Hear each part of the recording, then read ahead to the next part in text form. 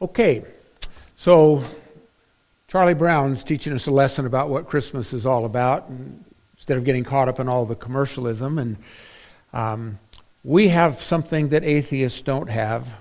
We have faith, and we have hope, and we have life, and we have richness in music and art and story and so many different things. And let's talk about the Advent wreath. I'm grateful that we have an Advent wreath, but this must be an Assemblies of God Advent wreath. It must be balding, I'm not sure. But anyway, there's a little bit of greenery that is there. That on the wall there looks a little bit more like what Advent wreaths used to look like, and this is what I'm used to them looking like. But Sonia is going to come, and she's going to light the first candle for us. And I appreciate that, Sonia. You helping me on that. And the first candle up here is the hope candle. Is that yeah, that's the one right there.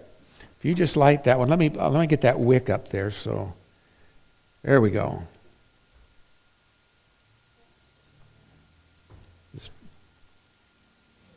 I'll help you. I think you need to pull that back and pull the trigger. There you go. It's in.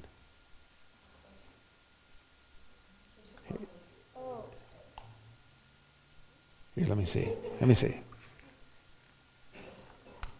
If you just push that forward and pull the trigger, you'll get it.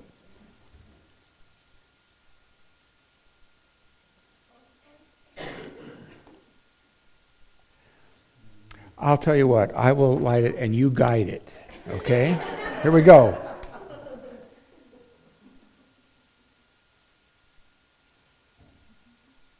Can we give Sonia a hand? Thank you. So let me explain the wreath here for a minute, and thank you, Sonia.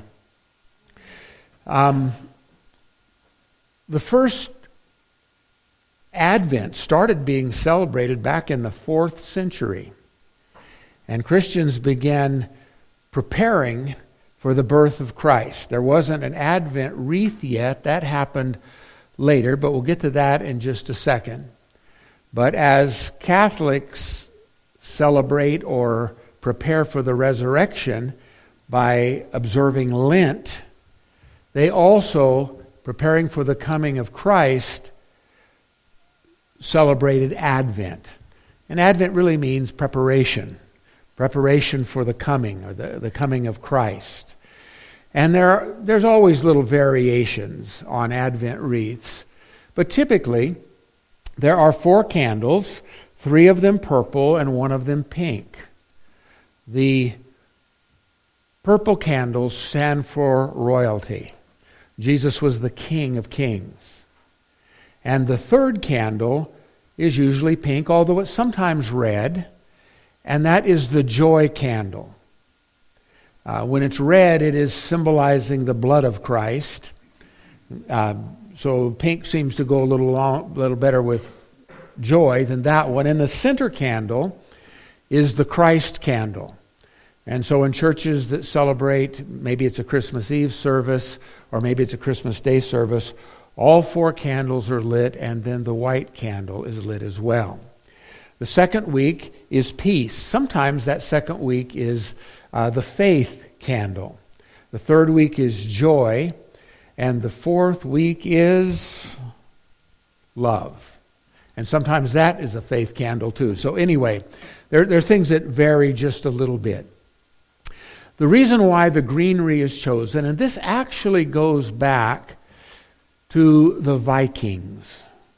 It was pretty cold in those Nordic regions where they lived, and we're going to see that many of our Christmas celebrations are actually come from foreign pagans, whether they be Romans or whether they be Celts or Druids or Vikings, but Christians repurposed them. And we'll get to that in just a second. But Vikings used to bring into their homes, because these were long, dark nights and it was cold, and they brought greenery into there. They actually brought trees in sometimes, cut them down and brought them into their dwellings, because these evergreen trees were just like miracles to them. They didn't die in the cold and in the darkness, and it gave them hope. Well, eventually, these wreaths were made into a circle. And that represents the life of Christ and the life that He brings to us. Anybody have a guess on why the wreaths were always in a circle? Was that? Never ending. It spoke of everlasting life, eternal life that we have in Christ.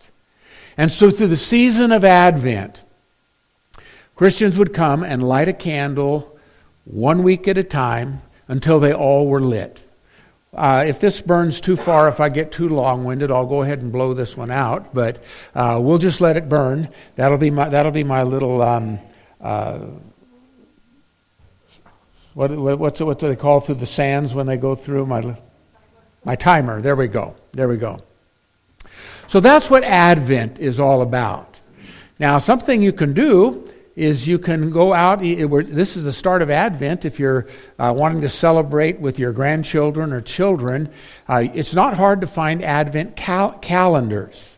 When my kids were growing up, we always had Advent calendars, and we had 5 kids. So we couldn't get just one piece of candy, but we would read a little Advent story, and then somebody would open that Advent window, and we'd give each of the kids a piece of candy. And by the way, Sonia, I have a reward for you here right now. Will you come? This is your piece of candy. And I'm going to talk about the candy canes in just a second. We're going to get that, but thank you, Sonia. What's that? So I'm sorry. So I'm going to need another one here for a second. But that's what the Advent wreath is all about. By the way, I brought a little book here. I know AJ said that she was interested in learning about the meanings of Christmas, and you might be interested too. And some of the things I'm sharing with you, this is a book I had in my library. It's the stories behind the traditions of Christmas. And I'll just leave it here, and right after the service, if you're interested in ordering a copy of that, it just says all kinds of things about things I won't have time to talk about today, but talks about the traditions behind the meaning of Christmas. So here is with this hope candle, this is the passage of Scripture that goes with hope. The people walking in darkness have seen a great light. On those living in the land of deep darkness, a light has dawned. For to us a child is born, to us a son is given, and the government will be on his shoulders, and he will be called Wonderful Counselor, Mighty God, Everlasting Father, the Prince of Peace. And Christmas really symbolizes the first stage of the realization of the hope that people of faith have. And that first stage was with the first coming of Christ.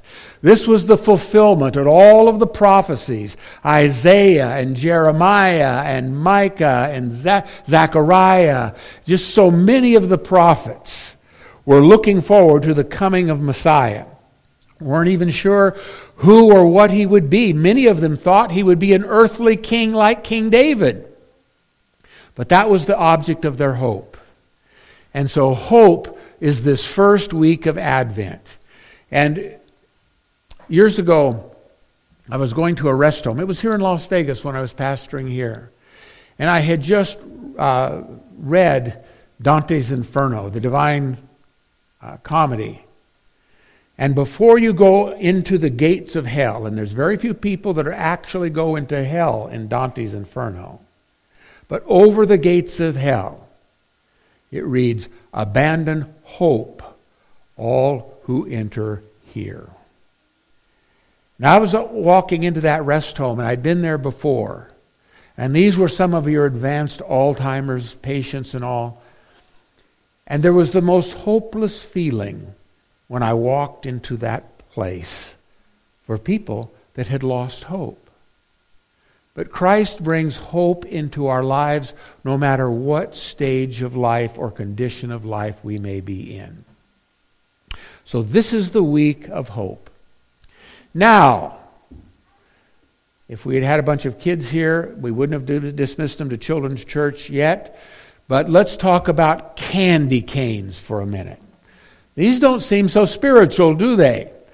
And the way they first got invented wasn't really that spiritual.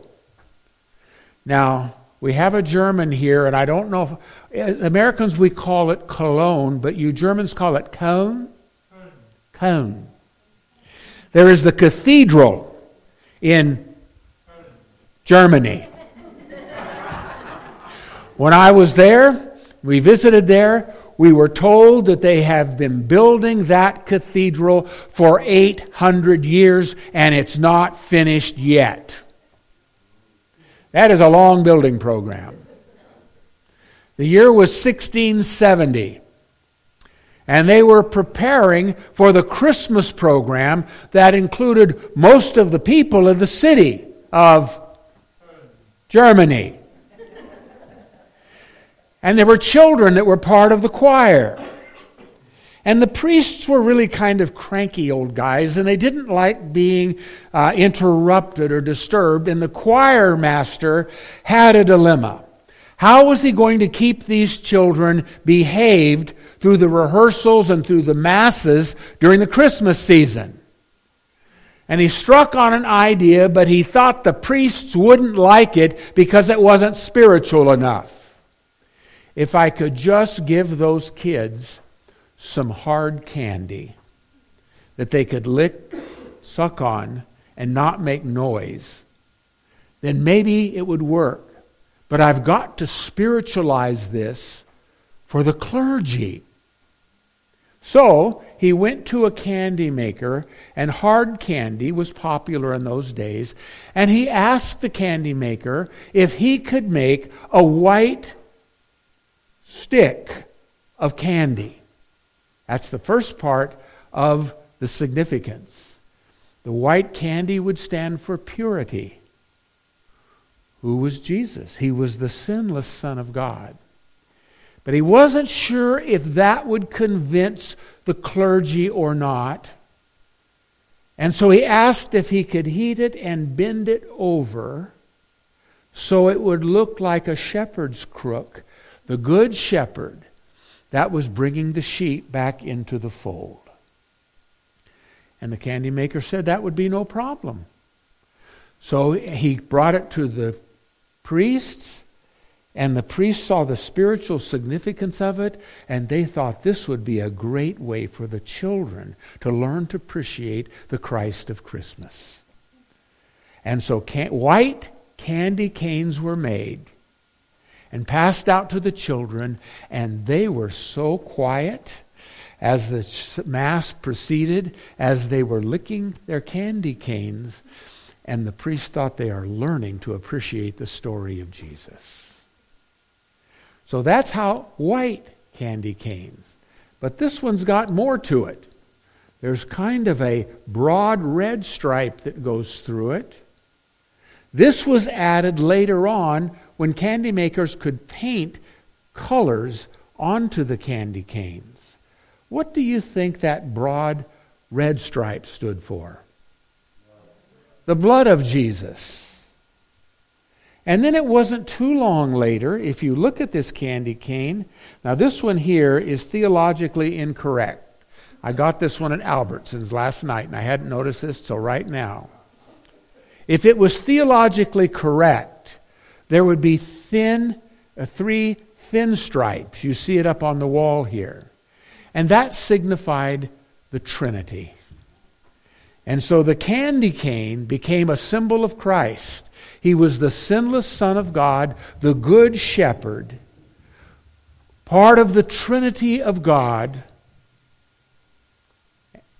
And then if you take this candy cane and turn it upside down, what letter of the alphabet is that?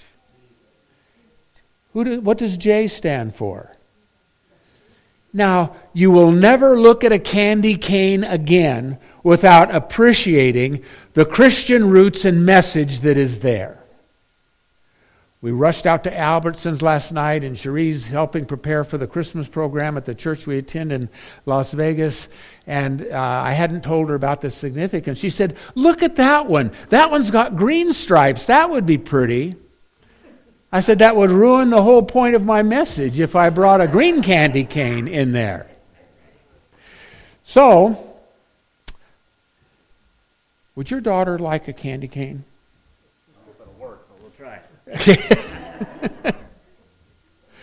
So that's the story of the candy canes. Let's keep rolling here. December 25th. How did Christians come to choose December 25th as Christmas Day? We know for certain that Jesus wasn't born on December 25th. In fact, we don't know when Jesus was born.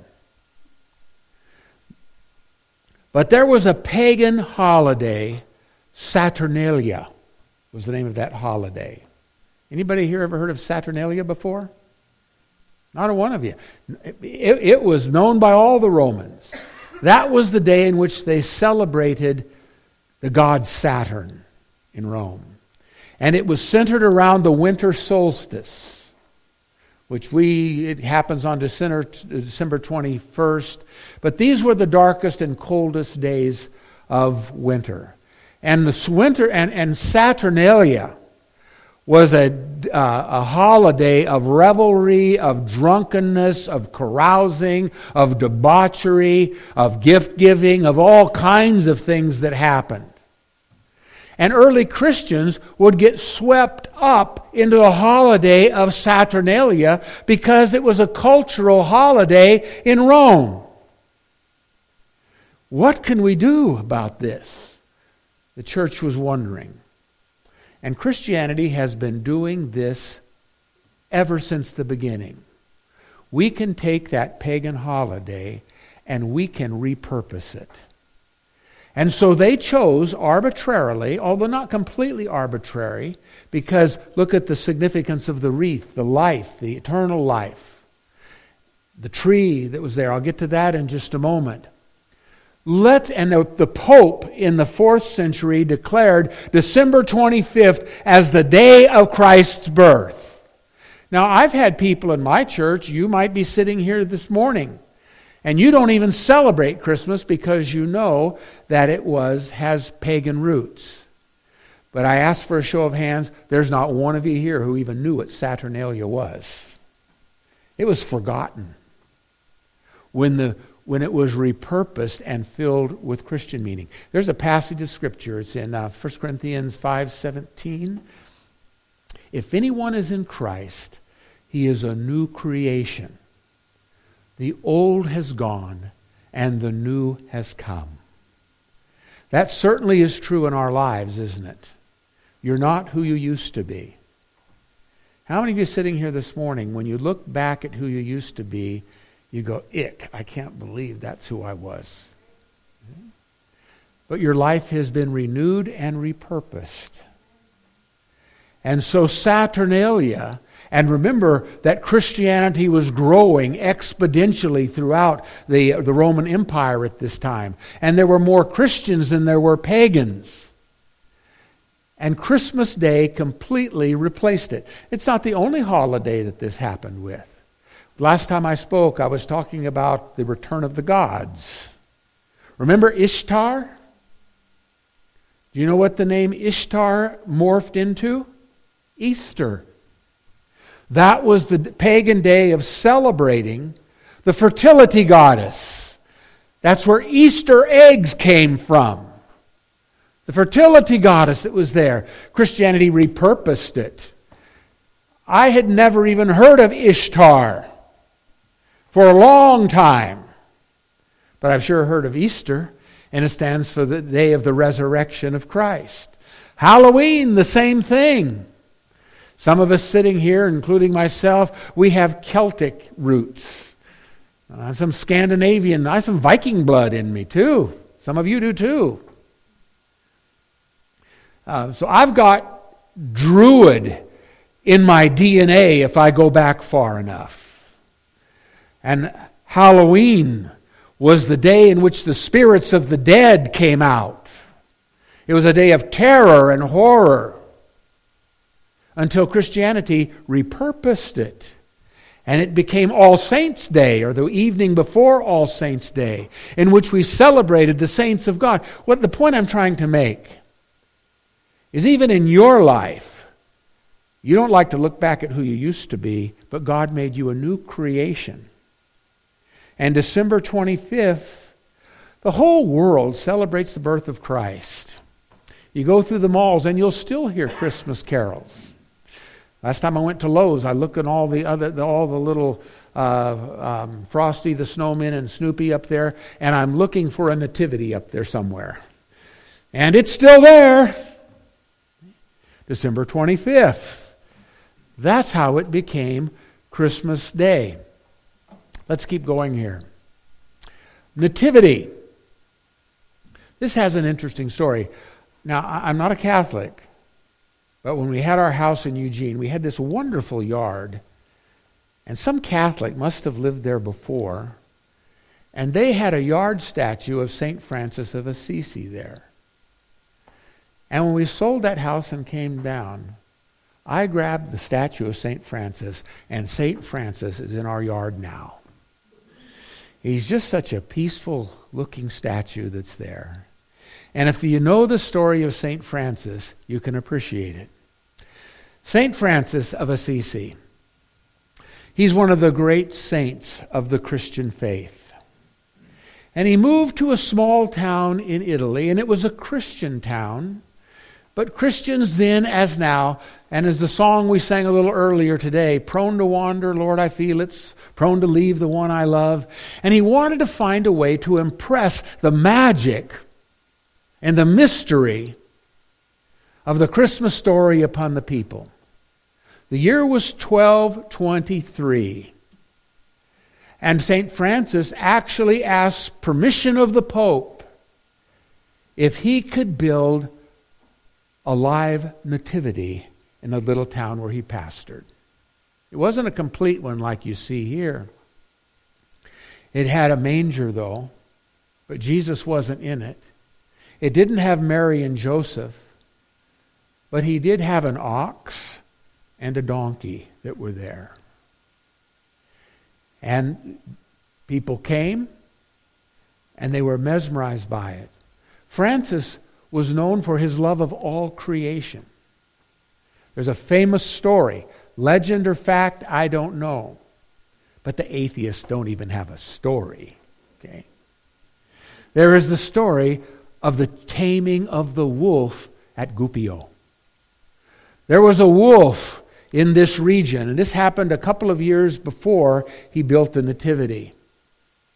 And this wolf, there was a pack of wolves, but there was one wolf in particular that attacked the children of this town. And the people of the village were terrorized of this huge wolf that was there. And there are stories about how birds would come and land on the shoulders of Francis and how he loved all of God's creation. They asked Francis to come and go and find the wolf. And the story is that he went. And he walked out to where the wolf was.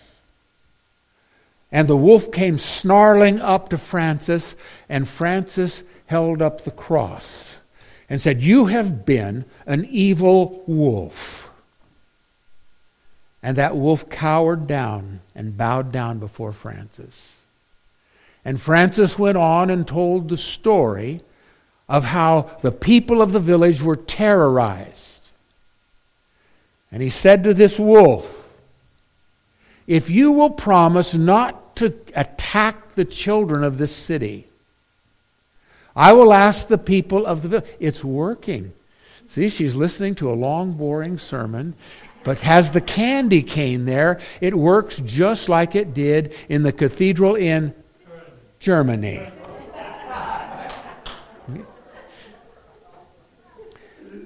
And the wolf cowered down,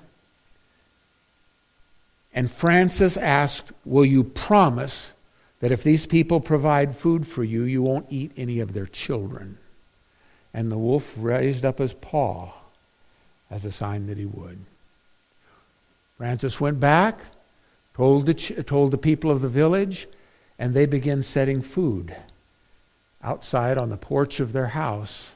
And for 2 years, that wolf came and would eat the food in the village.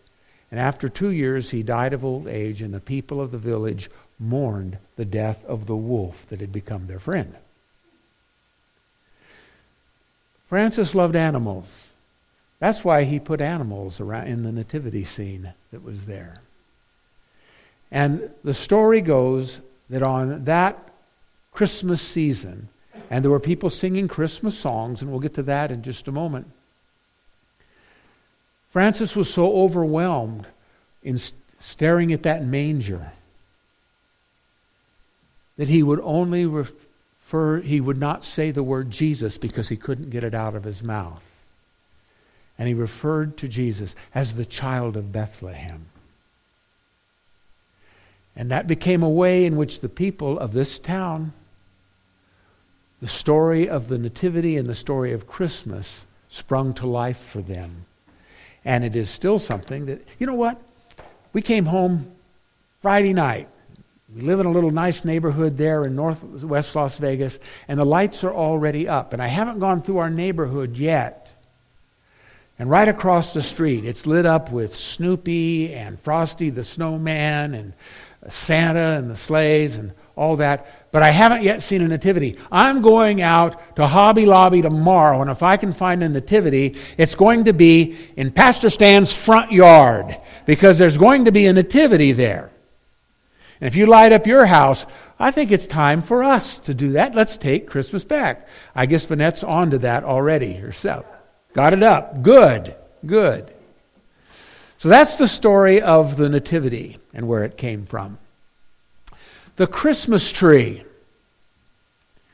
Back to Saturnalia for a moment. The Christmas tree was repurposed as well. The early Christians began putting trees up, but they were called paradise trees. And if you look at the ornaments on this, they're like the apple that goes back to paradise, and the apple on the tree and on the tree of life. And there are many stories back to the Vikings again. They brought evergreen trees in and cut them down and set them in their dwellings in the dead of winter up in the in the Scandinavian countries that were there. There's a story of St. Boniface. He was, I believe it was in Devonshire, England. And this was in about the 7th century. And there were still those that were practicing child sacrifice among the pagans in England in those days. And St. Boniface went out, and there was an oak tree that was there, and there was a young boy that the Druids were getting ready to sacrifice. And Boniface interceded for them. And he told them the story of Christ that has given his life for us so that we don't have to take the lives of others. And there was near that oak tree, where all the leaves were dead, there was a fir tree almost in the shape of a triangle that was there, a young one. And he used that fir tree to tell the story of God in 3 persons. Father, Son, and Spirit, in much the same way. And you've probably heard this story of how St. Patrick used the 3-leaf clover to tell the story of the Trinity. And so the Christmas tree became something that was part of the celebration of Christ. And I don't think it takes a brain surgeon to figure out what that star is supposed to represent on the top of the tree. That's the Star of Bethlehem. Martin Luther, in the 16th century, was walking home one night, and in that frigid, clear night, he saw stars shining through the branches of an evergreen tree. And it reminded him of the Star of Bethlehem, and he went home. I wouldn't recommend this for the fire codes of today, but they took candles and set them on the branches of the evergreen trees. And so Christmas trees became a part of the celebration of Christmas. And taken from the pagan roots and ways that they did it, it was repurposed and turned to something that was filled with Christian meaning. Caroling. We don't do that as much as we used to, but still sometimes you'll walk through a mall and people will be singing Christmas carols. Do you know the first Christmas song was written in about the year 120-something? And the title of it is familiar to us today. Gloria in excelsis Deo. Glory to God in the highest. I don't know what the words to it were. I don't know what the tune was. But very early on, there were songs that were sung.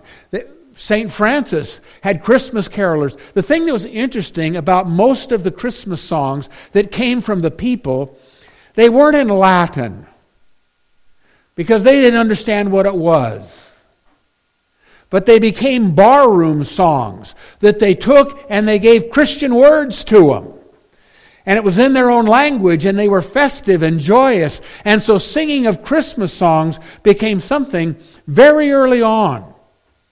That was a part of the season of Advent and celebrating the birth of Christ. Now the story is told at the House of Windsor, and I forget the year on this. But where caroling, going to houses as they did, there were Christians in the city. I don't know what the name of the town was where the House of Windsor was.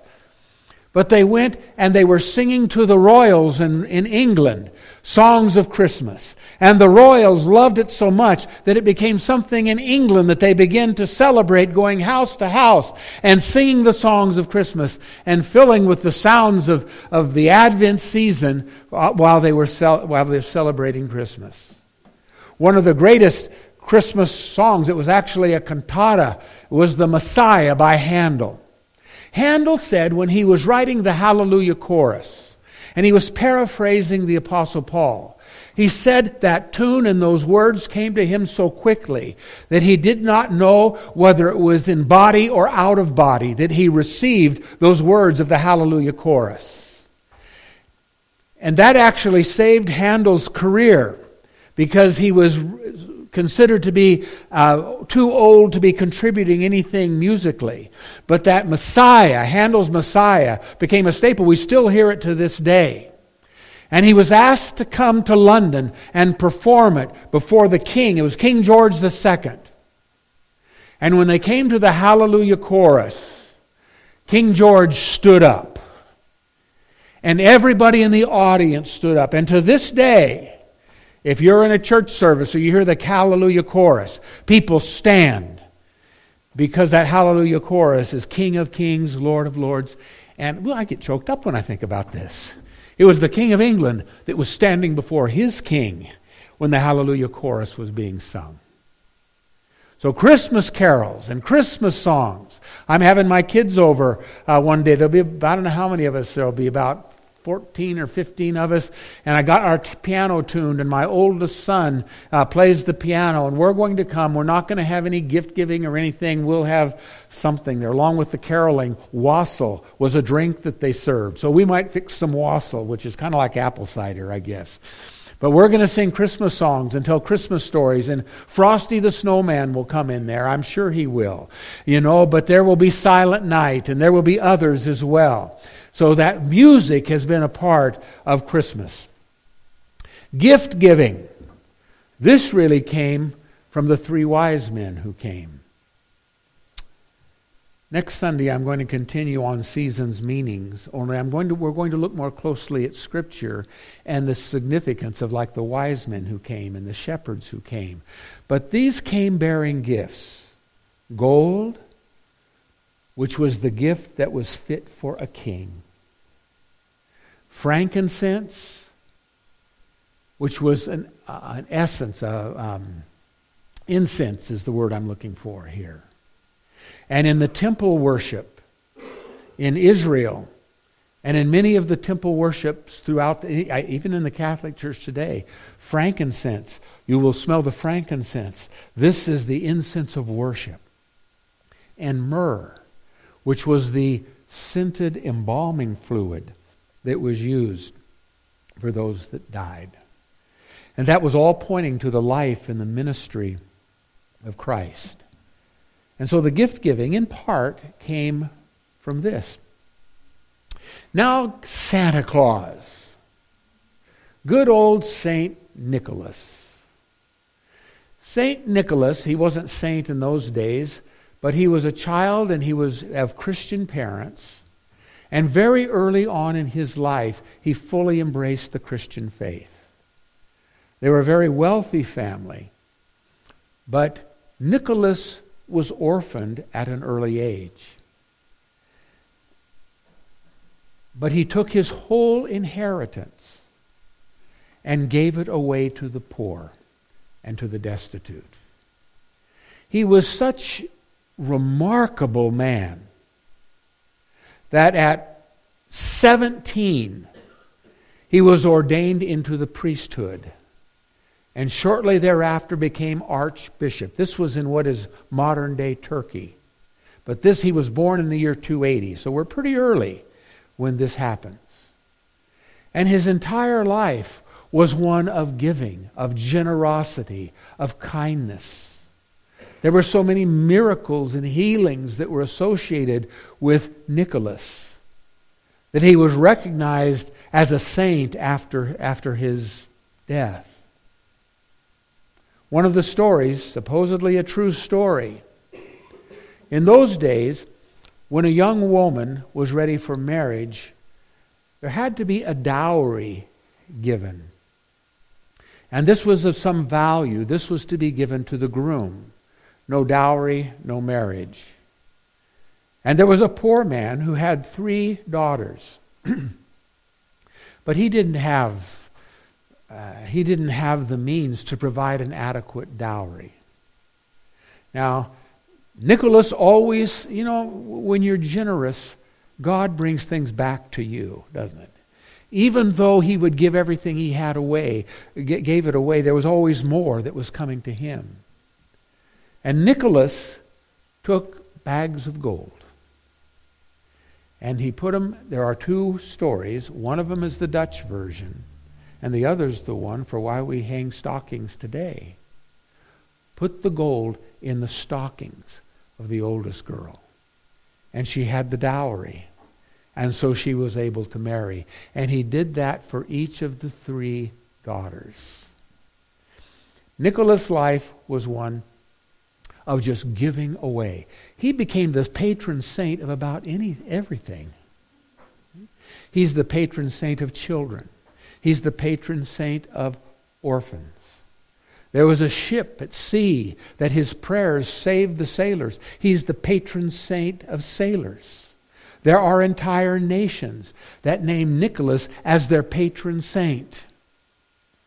And St. Nicholas died on December 6th. And so to this day, in many parts of the world, particularly in Eastern Europe, I don't know if they do this in Germany or not. Do they? St. Nicholas Day? Yeah.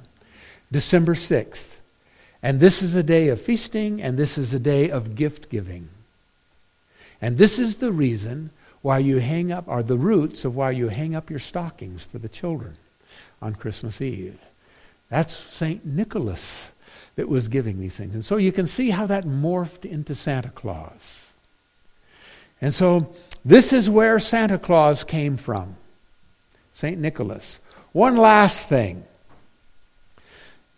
A Christmas carol that seems pretty silly. The 12 Days of Christmas. When I was pastoring church on Eve, it would be kind of a festive service that we would have, and for part of it, and there were hundreds and hundreds of people that were there. And we would divide up the congregation into 12 different sections, and we would sing the 12 Days of Christmas. And everybody had to stand up with motions for your whatever day of Christmas you were celebrating. And it was a festive kind of frivolous sort of thing. But this story really has spiritual significance. Nobody's sure about this, but it might go back to the time in England when the Catholic faith was outlawed. And the only faith you could practice would be that of the Church of England. And so Catholics in the city, or wherever they were, had to speak in code language. And so, the partridge in a pear tree is Jesus. He's symbolized by a partridge, which is the only bird that will die to protect her nest.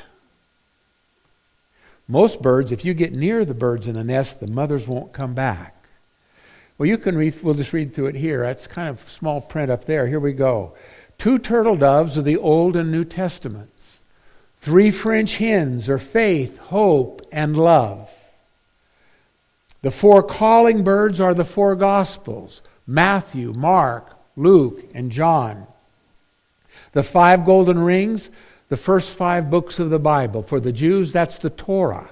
For Christians, that's the Pentateuch: Genesis, Exodus, Leviticus, Numbers, and Deuteronomy.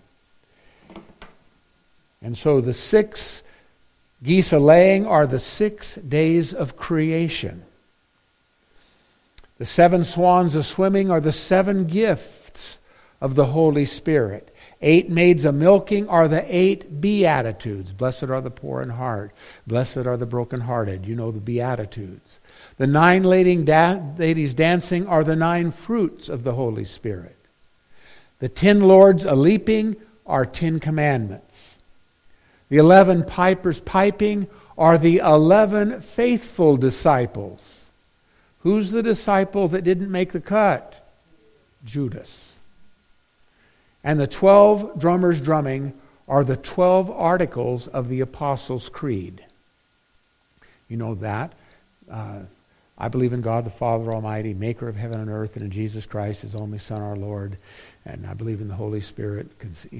So the 12 articles. And those were said to be, this is tradition, that each of the apostles contributed one article to that. Now, I don't know who the 12th apostle was in that one, if there's only 11 right before that. So I don't know who the 12th one, maybe it was Matthias. He was the one that was chosen. And so this became kind of a confession of faith that they could sing outwardly at Christmas, but there was code language behind it. Now, I'm finished, but I just want to tell you that one of the reasons why I am a Christian is because it speaks to every area of our life. There's such a richness in the roots to it that are there. It fills out our life. No matter how educated or uneducated, how rich, how poor, whatever your ethnicity or your gender or where you come from, it doesn't matter.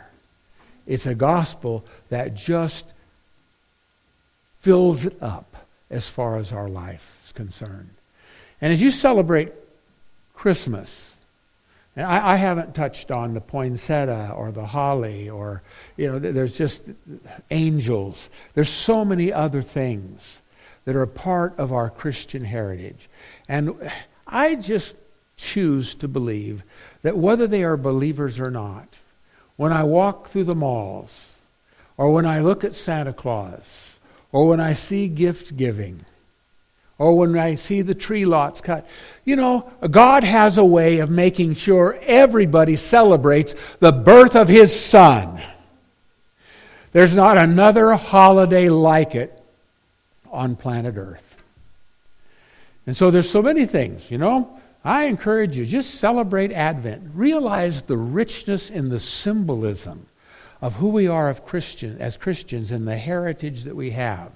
And just celebrate this Christmas to the fullest. And I don't like the commercialization any more than you do.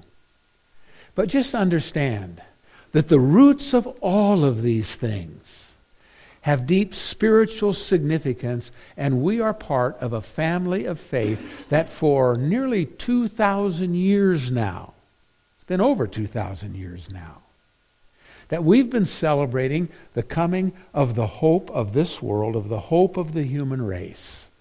And there's not anyone who has made the mark on planet Earth like Christ has. And that's our Lord and our Savior. This is our holiday. And just like those Christians in Rome were trying to take back Saturnalia and fill it with godly reasons for celebrating, don't let our culture today that is moving full speed in some kind of a secularizing direction, don't let them rob us of the richness of what we're celebrating and the meaning that is behind it. Amen?